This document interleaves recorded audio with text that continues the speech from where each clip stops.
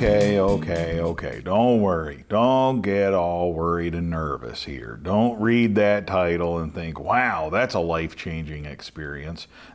That is not at all what is going on here in the kingdom of Bungie. Yes, I was a vegetarian for a week. That's what's going on. My family and I, kind of on a lark, at the snap of our fingers. Apparently we got nothing to do, right? The world's kind of shut down still here in 2021. We haven't really fully recovered from the pandemic in a sense that, there's no events to go to. I don't spend a lot of time visiting my family. I go to work, I come home, that's pretty much it, right? There isn't a lot of other stuff going on. The hunting seasons have now finished here in Pennsylvania, for deer at least. I got spring gobbler to look forward to. I've got the search for a new crossbow to occupy my time. That has been occupying an awful lot of my time, in fact, most of my time, my free time. And my daughter's out there exercising the air gun and shooting squirrels, and she has become a squirrel shooting aficionado. She is really, really good at it, has a good eye for it, far better with that air gun than I could ever hope to be. If you're interested in the gear that we're using, if you're interested in write-ups about the squirrel hunting, all that fun stuff, go to deathbybungie.com and sign up for the free email newsletter. On there, you will find also the podcast page. You know all about the podcast because you're listening to one right now, Talking with Bungie. But another thing that is on deathbybungie.com is the gear page. And the Gammo air rifle is fully described on there. Genevieve's exploits are documented with photographs in the blog post on that website. And there is a link to the air rifle of her choice. Now, she didn't really go out there and research a whole bunch of them. She's using the air rifle I bought years ago, but she's using it with great efficiency. And if you're interested in that, you can look on that gear page. Also, I'd point out before I get too deep into this podcast that if you go to the gear page and you click on one of the links there on Amazon.com, if you happen to purchase something from one of those links, I'm not trying to sell you anything. You're not going to pay any extra for it. But when you do buy something using one of those links, Death by Bungie gets a small referral fee from Amazon.com. They pay for it. The manufacturers pay for it. Somebody else pays for it, not you. And you don't pay a dime more for the product. You don't pay more for shipping. You don't pay more at all. You pay the same price, the same low Amazon.com price, and you get that product. And I get a little bit of a referral fee. And everybody wins, right? Who could beat that? It's a nice thing. I really like it. I like being an Amazon affiliate like that. And I like being able to write those little blog posts and share information with people because I get questions all the time. What this do you use? What that do you use? And all of that stuff eventually finds its way onto that gear page. I would like to buy your book, but I will not buy anything from Amazon. Is there any place else I could buy your book? I appreciate it. Thank you. Goodbye. Now that's another thing that you can see on deathbybungie.com. You can leave me a voicemail message. You can also contact me by email on there. There's a form you can fill out. But you can leave me a voicemail message, as that friend of Bungie did.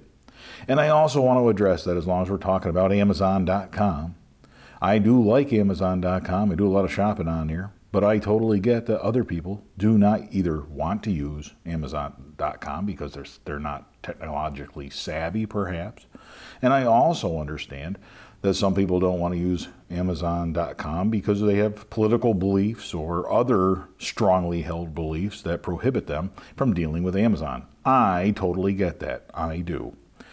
To answer that friend of Bungie's question, yes, back by popular demand, is the Death by Bungie crossbow story. Confessions of a Crossbow Hunter, my book, is now available on deathbybungie.com. If you don't feel comfortable purchasing it off of Amazon.com, you can buy it from me. It does cost a little bit more because I have to ship it to you. You don't get the free shipping you might get on Amazon, that sort of thing. But I'll throw some other goodies in there to make it worth your while. If you haven't purchased a copy of that book and you'd like to check it out, I would be honored to send you one. So I have a few available. You can buy an unlimited number of them on Amazon.com. But off deathbybungee.com, you can purchase them as long as they're available. So I do want to accommodate that. A few people had contacted me, enough that it makes sense to me to offer it this way, and I do want to accommodate you guys. So here it is, deathbybungee.com. And incidentally, I own all the domain names for Bungie, so if you spell it wrong, it'll probably still end up in the right place. So just a little tidbit there, a little bit of Death by Bungie fun. So what's the deal with being a vegetarian? What is the deal with that? Why am I saying this? Why, in the midst of searching for a successor to Bungie, would I suddenly become a vegetarian? Well, my family and I, we watched a documentary which was not at all what it purported to be. It was a documentary, and I don't even recommend that you watch it particularly. It's not a particularly good documentary. I love documentaries. I really do. I am fascinated by documentary filmmaking. I hope to one day take a greater role in documentary filmmaking and actually make my own documentaries. You know, Death by Bungie is, in some ways, a documentary show on YouTube. It does document my crossbow journey, just like my book, The Death by Bungie Crossbow Story. It's a story about my crossbow journey. I have a second book in the works. Again, documenting that. So documenting things and documentary filmmaking, very important to me. The documentary we watched was on Netflix. I think it was a Netflix-produced documentary, which usually they're really, really good. This one was called The Game Changers, and it's essentially about why you should be a vegetarian. It's not what it appears to be. You watch it and it's all about these athletes, and I thought, oh, it'll be neat to follow these various stories of these athletes and see how they became great athletes or whatever. But essentially, it's just focusing on the careers of a handful of vegetarian athletes with the idea of promoting vegetarianism. And it shows how there's a guy that was really good in MMA, and he's a vegetarian. And there's this bicyclist, and she's a vegetarian. And there's these bodybuilders that are vegetarians. And Arnold Schwarzenegger makes a brief appearance in there talking about why he really likes vegetarian-style meals. I totally get that. Okay, you know, they got all these people in there. But I can't help but think we have a handful of these vegetarian athletes who are successful. And it's just as easy to draw the conclusion that the vast majority of successful athletes are not vegetarians. It's just as easy to draw that conclusion, which was not the intended conclusion, but it's just as easy to draw that conclusion from that documentary as it is to draw the conclusion that vegetarianism somehow aids in their success. So, I don't know. But either way, so there isn't a lot to do in the age of the pandemic here. Like, we don't have a lot to do. Apparently, maybe that is a contributing factor to this. So I built this list and we went through our meals. We planned out a week's worth of meals that were vegetarian inspired. Had to look up the definition of vegetarian first to find out whether we could eat eggs or drink milk, all that sort of thing. And sure enough, we could. You know, veganism is a whole different ballgame. Veganism is really more of a political philosophy, I think, if you look into it. But the vegetarians, most of them, or at least there's a vegetarian, it's acceptable to eat eggs and all that sort of thing. And I'm not going to go a week without cheese, so we're going to be doing it that way, right?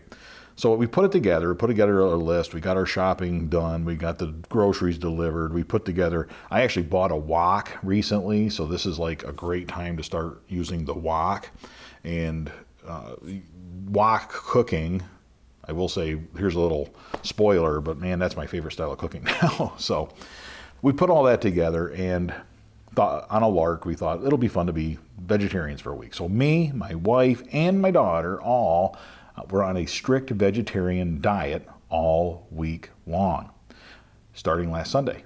Today is Saturday, and we have just completed it with our last vegetarian meal for our vegetarian week. Just finished it up with another stir fry. So we put that together, and we actually had a really good week with it. And I want to talk a little bit about what it means for me for Death by Bungie, what it means for cooking, and what I learned throughout this process. I think this will be something that people will find interesting. Now that I'm a grown-up, you know, here I am 50 years old, thank you very much. I do all my own cooking, and I do most of the cooking for the family. I enjoy that. And I like incorporating venison and wild game and squirrels and wild boar meat from our meet and greets. I love incorporating that into these meals. So Rich, come on here. There's enough wrong with the world, right? That's probably what you're saying. There's enough bad stuff going on in the world. We don't need you bailing on us here, bailing on the hunters. How are you going to go for an entire week without venison and call yourself a hunter? Well, ironically, I actually started off Vegetarian Week with 2 different canning sessions where I was canning venison.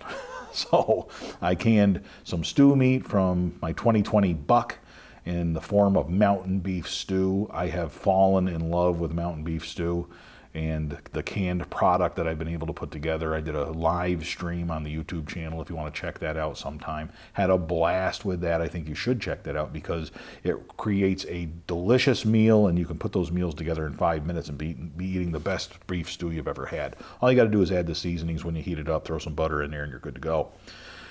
That is one thing, okay?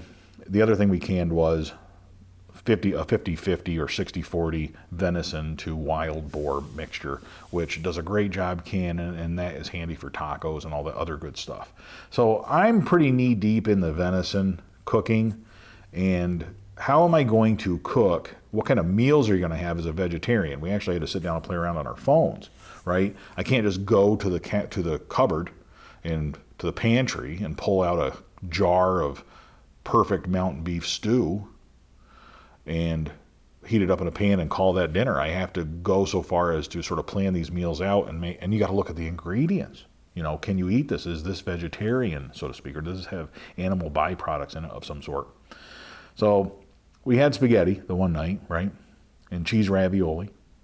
It felt weird not adding canned venison to that. Usually I grab a jar of that canned ground venison and wild boar meat mixture. I heat that up in a pan first, and then I work that into our spaghetti sauce, put a jar of spaghetti sauce on that, and you have some of the best red sauce you're ever going to have for your spaghetti. And spaghetti's kind of a bland meal to me. I'm not big on spaghetti, but my family loves spaghetti, so that's the way I can tolerate spaghetti, by putting that meat in there. We had spaghetti without that. Yeah, it was all right. It's okay. We bought vegetarian meatballs. And that was an experience, okay?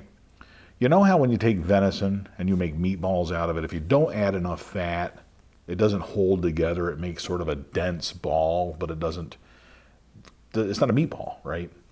It doesn't have the fat that you would get from beef, for example. So that's one of the reasons I can the wild boar meat into that, because it has a lot of fat in it. That'll make a nice meatball. The meatless meatballs that we bought to add to it, because we're vegetarians, right? So we're not using the venison. They weren't so great. My family didn't like them at all. In fact, my wife didn't finish hers. My daughter is required to finish what she puts on her plate, and she did, but she complained about it the whole time because she's a teenager. And that's totally okay. I get it. I ate the meatballs, not a problem with that. Can't say that they were as good as what you would have. I've had worse meatballs, I will say that. I've had store-bought meatballs before that aren't that good, but I have made meatballs, and my family has made meatballs that are far superior to these vegetarian meatballs. I don't know if there's any saving them. You also miss the meat when we had our Taco Tuesday. We have Mexican food on Tuesday nights usually. And you're having tacos without beef or without venison or without wild pork, whatever you're having, without even chicken, right? You're having tacos with refried beans, vegetarian refried beans at that. That wasn't that bad. You can enjoy a taco with a whole bunch of cheese and sour cream and salsa and shredded lettuce. We get bagged shredded lettuce because it's too hard to shred your own lettuce. But the shredded lettuce works out great, and all this stuff worked together for some really, really good tacos. I can tell you I would eat the Mexican food, the tacos and stuff, without meat in a pinch, and it wouldn't bother me that much. So kind of my takeaway from this, really, my theory behind vegetarian meals, vegan meals, that sort of thing, and even my theory behind other dieting methods is, if you're going to eat something, go ahead and eat that. Do not try to make a version of it that fits within the confines of your diet, because that's just stupid. Okay? Like, if you're on a diet, you just accept the fact you're not going to eat ice cream. Okay? You can eat sugar-free popsicles, perhaps, but ice cream, you're just not going to make a good ice cream that has either no calories or no carbs or anything like that. You're not going to do it. So you're done with ice cream if you're on a diet. Pizza's the same thing. If you are on a no-carb diet, don't try and make a no-carb pizza with eggs as a crust. If you do, that's fine. But don't try and convince me that you really like it. Okay, I've been there. I have made those kinds of meals, and nobody really likes those. They're terrible. You know how I know that nobody likes pizza with a cauliflower crust or a crust made out of eggs? You know how I know no one really likes that? Because you can't buy one at a store. If anybody really liked it, they would sell it somewhere. The reason they don't sell it is because it's awful. You are ruining pizza by doing it. So just accept the fact, if you're on a low-carb diet, that you're not going to be eating pizza. That's got to be part of that diet. And I think going forward, in a vegetarian scheme of things, don't pretend you're eating meatballs. Don't try and sell me that as a meatball. Instead, show me how to make the world's greatest spaghetti that doesn't have meat in it. That'd be better. And don't give me those meatballs, right? It kind of ruins the whole thing. The wok was another great addition. Now, I did buy a wok. I bought a cast iron wok. It has a flat bottom on it, which isn't necessarily the ideal wok, but we have an electric stove, so I have to have a flat bottom. Not a problem. Actually works fantastic. I had a wok before that was a non-stick wok, but you cannot properly cook with such a wok because you need those high temperatures. I turned this thing on blazing. It is on high. It's so high on the burner that it doesn't even have a number. Okay, it's number 9, then there's high, so it's really 10. So I've got this thing on really high, put the oils in there, right? I put in a little bit of vegetable oil or a canola oil, and then I add the vegetables and I stir them all up right, and they are steaming, they're hot, they're scalding, the whole bit. And then I'm putting the rice in there, the sauces, some soy sauce, some salt and pepper. When I made it for myself, I would throw in some dried jalapenos. Boy, is that the best. And then I push it all to the side, let it stay nice and hot in the wok. And then I crack a couple of eggs in there. And I chop those eggs up and scramble them right there in the oil, right there in the wok. And then I work them into the rest of the vegetables. And it creates this great, you cannot believe how good this was. It was so fantastic. And I can't wait to do stir fries going forward next week. Next week doing venison stir fry, right? Doing like either the broccoli beef type recipe that you might see at a Chinese food restaurant. But I'll do that with cubed venison, right? That'll be pretty good. I think that will turn out really, really nice. So I did learn a couple of things. That theory I just explained to you about don't waste your time, don't waste my time trying to make a food that fits within the confines of any diet, vegetarian or otherwise. I also learned about how much I love the wok. I learned about reading labels, because some things you think you're a vegetarian, you look at the label and it's got beef extract or chicken liver or chicken fat or something in a dehydrated beef fat in the recipe. Well, that's not vegetarian. Similarly, if you are counting carbs, if you're on a no flour, no sugar diet, or if you're just counting calories, reading the labels. Very important. Labels on everything. We really got it made food-wise. You can't beat the information they've given us. It's just putting it into practice. Pretty cool. One other big thing that I learned, another big observation, is sanitation.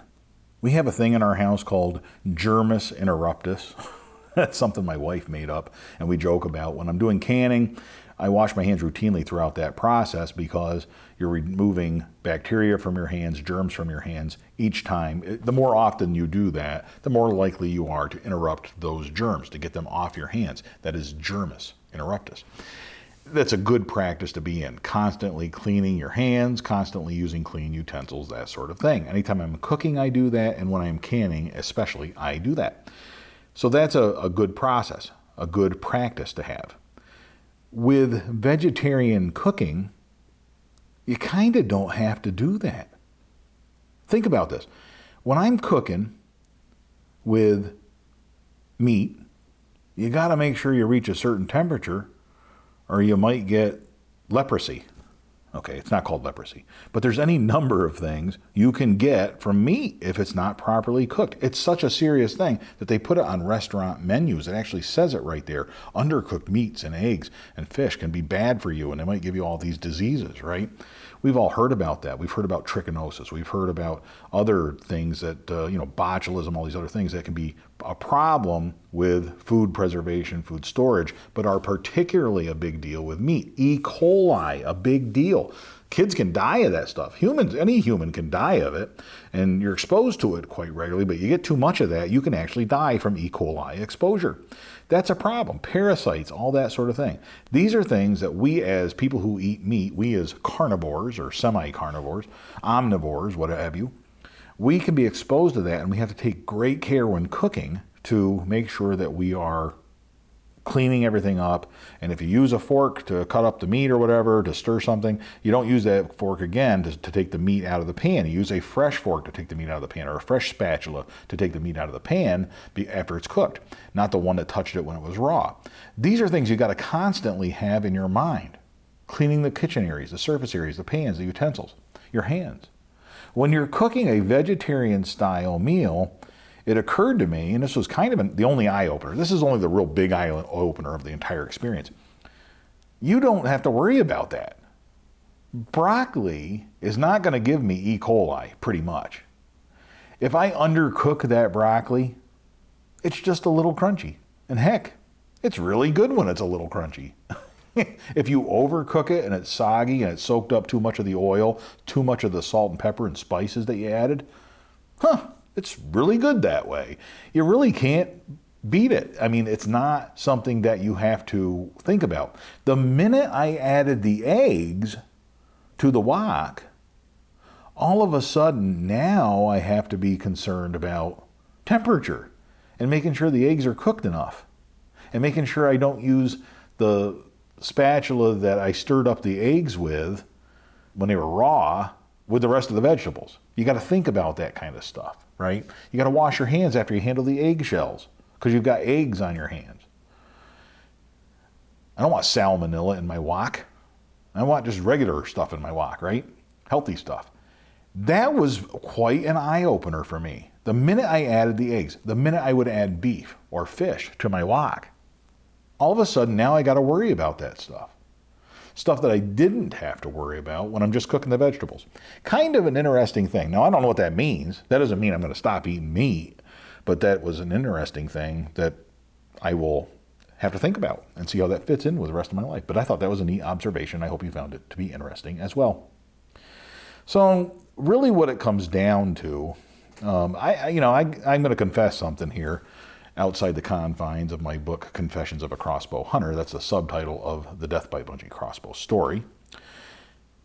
One of the confessions I can make for this podcast is that I don't know if you knew it or not, and please don't spread this around, but I have always had a little bit of a weight problem. I have totally come to terms with that over my lifetime, so it doesn't bother me in any way. But I am turning 50 years old. I do have some hunting left in me. I do have some trips that I want to take, both alone and with my daughter Genevieve. I want to be able to accompany her. I don't want to have her help me up and down the hills either. I want her to experience the woods on her own, and I want her to have her own fun in the woods, and not sit there babysitting her old man as he gets old. So I got to maintain my weight, keep my weight down to some extent. I got to walk regularly to keep my muscles up, and I have enough, as you get older, enough other challenges to face that I don't need weight to be an additional one of them. So I have always worked, over the last several years, I've been working to keep my weight down from where it was, 10 years ago. But it has been an issue my entire life. I have been on probably every diet, and in fact, I've joked over and over with people. I always tell people I've lost over 1,000 pounds in my life. How's that? It's like a world record. The only problem is I've gained like 1,250 pounds over the course of my life. So basically, I'm always losing weight and gaining weight. I have been on the Atkins diet and lost well over 100 pounds at one point. I went from 335 pounds down to 108 86 pounds on the Atkins diet. Can you believe that? I have been on the no flour, no sugar diet from Dr. Gott. I think that's probably the greatest of all diets, the easiest of all diets, the healthiest of all these diets. I've been on a calorie restricted diet and lost about 110 pounds once. That was back in my early 20s. Back when I was a real young kid, and when I was a teenager, I was probably 16 years old, I simply stopped eating sugar. I was into weightlifting, all this other stuff, and I stopped eating sugar. Didn't eat sugar. If it had sugar or any derivative of sugar, corn syrup, any of that stuff on the label, I didn't eat it. I went from 235 pounds down to about 165 pounds. And the entire time that I wasn't eating sugar, I stayed at 165 pounds. It wasn't until I started eating sugar again that I gradually got my weight back up. Overall, I think because of these experiences, my best approach diet-wise is not a vegetarian one. It's not an Atkins diet where you lack fiber, you don't have enough of the healthy vegetables. It's not a keto diet, which just wishes it was the Atkins diet. It's none of those, really. A no flour, no sugar diet, if you avoid processed foods, if you stick to more healthy, whole foods, and follow that no flour, no sugar regimen. If it's got flour in it, you don't eat it. You don't eat bread. You don't eat flour tortillas. If it has sugar in it, or corn syrup, any of those things, you don't eat it. If it's got Splenda in it, that's fine. But if you stick to a diet like that, and you do eat meat, you do eat your venison, you do eat your wild boar, your fish, your wild turkeys, all that good stuff. If you eat that style of a diet and cut out the flour, cut out the sugar and all their derivatives, you essentially are increasing the amount of fiber that you take in. You're increasing the amount of protein that you take in. You are increasing, and this is kind of a big one, you're increasing complex carbohydrates. Not the carbohydrates in the flour and the sugar, because those are gone. Those simple sugars, all that's gone. You're increasing complex carbohydrates, which don't get into your blood sugar quite as quickly, which don't break down as easily, which slow down that process. They don't give you the blood sugar spikes. Instead, you get the complex carbohydrate, the fiber that gives you a fuller feeling. So in the end, you don't even eat as much. You can still have your venison, and if you eat venison and wild game, you're reducing amounts of unhealthy fat in your diet that might be present in beef and pork. You're reducing hormones that the cows and pigs have ingested. You're reducing the antibiotics that the cows are on and steroids that the cows are on and all these other things. I haven't eaten beef other than McDonald's hamburgers and stuff, which I eat enough of that. That's bad enough. I could cut that out and probably make some great gains. But that is a bad kind of meat, right? That's not natural meat. That's really a high-fat meat. It tastes great. But venison, I really like cooking with venison. So fear not, friends of Bungie. Me being a vegetarian for a week, my family and I just experimenting with this, having a great time with it. It's just another one of those diets that I've been on. And I think it was another fun memory my family and I would have. I survived it. That's a good thing. Tell me what you think about that. Get on deathbybungee.com. Go to the contact form. Send me an email off of that if you wish, or leave me a voicemail. Leave me a voice message off the website if you want to do that. Send me a Facebook message, what have you. But in any event, thank you for listening to this rambling documentary of its own, I guess. A documentary about the impact of a documentary on us. And until next time, all hail Bungie and all hail venison.